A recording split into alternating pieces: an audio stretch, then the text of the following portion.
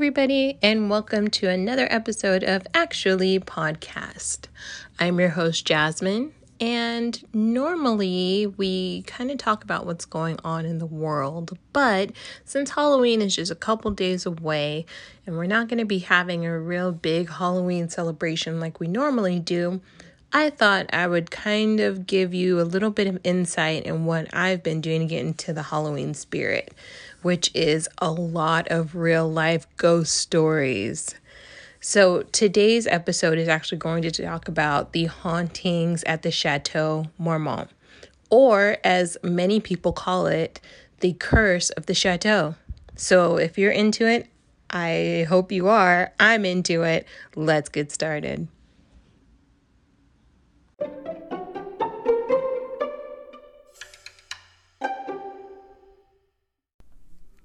So lately, I've been getting into these YouTube documentaries and these different articles about the hauntings at the Chateau Marmont.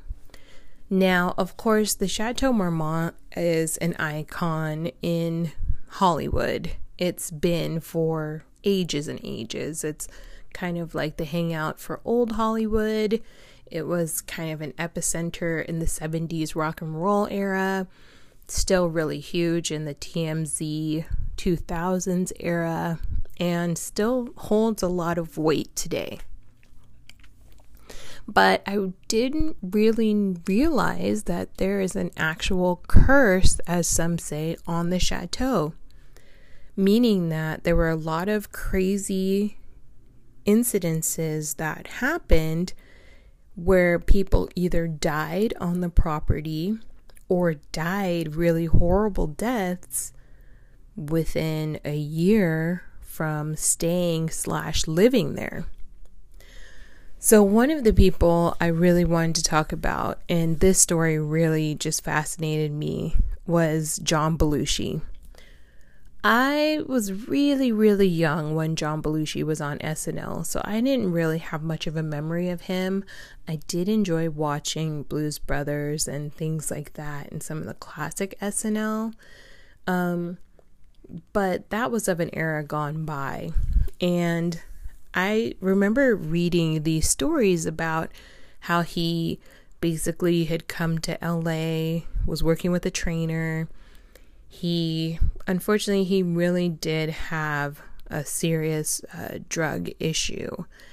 And I think when he passed, which was in 1982, it was more or less, I don't know if it was so accepted, but it was something that was more commonplace. I don't think people really realized the damage and, people really dying these horrible overdose deaths and kind of still being like big movie stars, So the story about John Belushi is, and this is from a few articles that I read, is that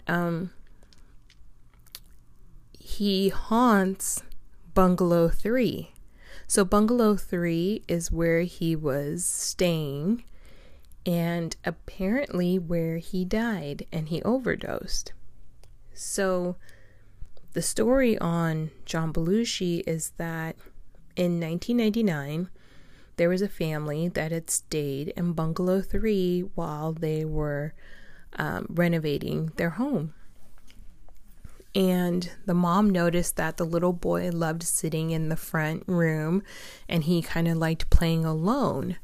And so she didn't really give it any mind. She just thought, all right, cool, he's occupying himself, he's adjusting nicely. And then eventually she would hear him start talking to himself. So she didn't really think anything of it. She thought it was an imaginary friend, so she wanted to kind of just push that aside and keep it moving. Then eventually she would hear her son laughing. And it sounded like he was having full-on conversations and laughing to himself. And at that moment, the woman decided to tell her husband and was really nervous and kind of like, this is something I've been noticing. What should we do? So I suppose the dad was more of a fan of John Belushi and maybe knew a little more of the history than the child's mother, because when they went to go talk to the little boy and say, who are you laughing at? Who are you laughing with? What's making you laugh? And the son was very young at the time, and he said, I'm laughing with the funny man. And they're just kind of like, the funny man? And the mom's thinking, okay, maybe it's an imaginary friend. But the father at that point picked up a book that was actually within the room, and I think it was like a coffee table book underneath these different magazines. And he knew that there was a picture of John Belushi in it, so he actually flipped through. And without pointing to him, he asked his son, he said, do you happen to see who the funny man is in any of these pictures here? And before he could even finish asking, the little boy put his finger on John Belushi's face and said, him. That's the funny man. And from that point on, the parents freaked out. They ended up switching rooms because as much of a fan as the dad was, they definitely did not want to continue putting their child through that.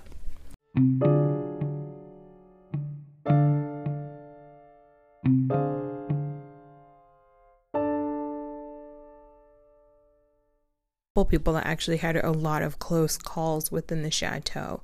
One of them is Bette Davis. Of course, Baby Jane, all of these incredible, iconic, early Hollywood films that she's done, and her iconic, big, gigantic, wide-set eyes. And she actually stayed at the chateau a few times. And it was on the first occasion she was smoking a cigarette and became drowsy. So she's smoking her cigarette and it's almost finished, and she completely falls asleep with the cigarette in her hand. And it just so happens that one of her co-stars is staying next door and smells smoke. So they're looking outside, they're not really seeing anything, and so they go next door to where they're smelling the smoke, and it was Betty's room. And they notice they see smoke coming from under the door. So they start banging on the door.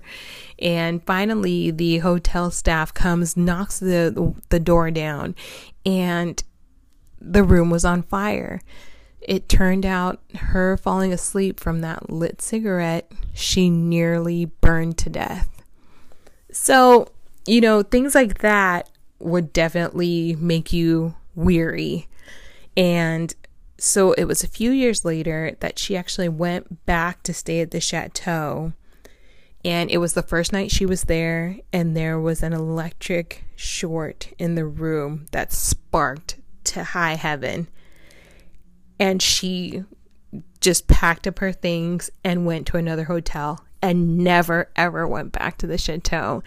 She knew for sure whatever ghost was there was definitely trying to make her one of their ghosts in the books, and she was not having it. Another person that actually had a really close call, actually a few close calls, was Jim Morrison. Jim Morrison, of course, the lead of the Doors, one of the famous rock musicians of all time, especially in the 60s. And he actually would be so inebriated that he would feel like he was a swashbuckler. This is what I read in the article, but that he would, now with the chateau, they do have certain areas where there are a lot of trees and vines, and what Jim would do was he would take a vine and try to swing to a neighboring patio. And, the staff wouldn't, of course, like scream and holler and just be freaked out and just try to get him to stop.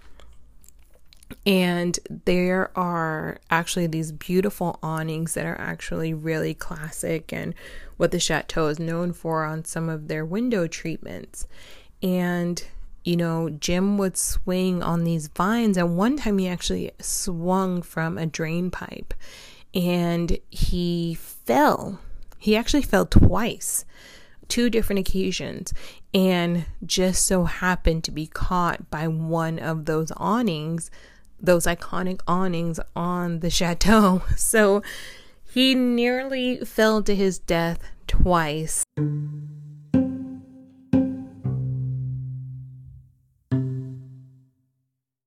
There are actually a few people, unfortunately, that did pass there. One of them is actually one of my favorite photographers, Helmut Newton. Helmut Newton really had a very this wonderful aesthetic of putting women in these extremely powerful positions, very sexually forward, sexually empowered, and it was always very intriguing and very, empowering for me to see women like that. So Helmut Newton actually had been staying at the chateau, and he'd been, basically in LA for work, and he was driving out of the garage to go to a shoot, and unfortunately he crashed into a wall and died at the scene. And they weren't quite sure what made it happen. Was there mechanical failure? Was there some kind of medical issue? And it did turn out later to be revealed that he had a heart attack and went headfirst into the concrete wall of the garage of the chateau.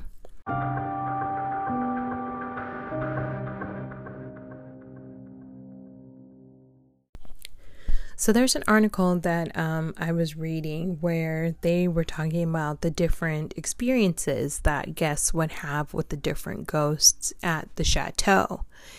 And they were speaking about specific rooms, Bungalow 3, the John Belushi bungalow. They also spoke about the kind of eerie, ominous feeling you would get around certain areas. Bungalow 2 is actually where Nicholas Ray was staying when they were working on Rebel Without a Cause, and he actually was carrying on his affair with a 16-year-old Natalie Wood at the time. So a lot of people talk about that, but one of the rooms in particular actually has had the most ghost activity, and that would be room 79. So room 79, I believe, is a room that's in the main tower, and this room has had the most ghost sightings of all rooms on the property. People have been able to capture floating orbs. They have been able to capture moving furniture. There have been complaints of, knocking on the door of the room all hours of the night, and people would go to look and no one was there, and they would check the cameras and no one was in the hallway. There was a woman who was staying in room 79, and she was drifting off to sleep, and she actually had a vision of someone coming into her bedroom through the window, almost like an incubus, succubus kind of thing. So she imagined a person coming in through the window and climbing into bed with her.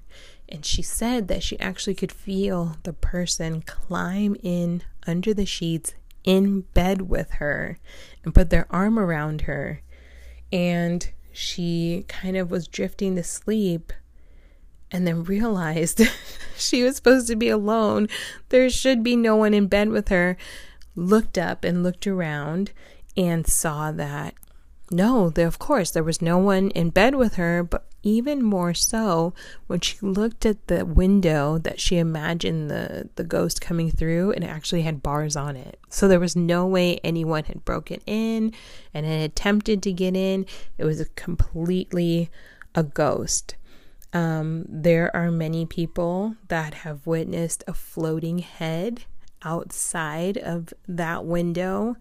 They're not quite sure who it is, but many people say they have seen that floating head. And around room 64, it's been said that there was a young starlet that stayed in the chateau many, many years ago. They're guessing based on her appearance, it could have been the 50s or 40s. And she just walks up and down the hallways in the middle of the night. One person was actually coming back to their room and they saw her walking towards them, and they actually thought she was a real person. And so when they went by her, they said, "Excuse me," and realized that she had kind of evaporated and gone through them. So yeah, the Chateau Marmont definitely is one of the most iconic, most haunted places in Los Angeles.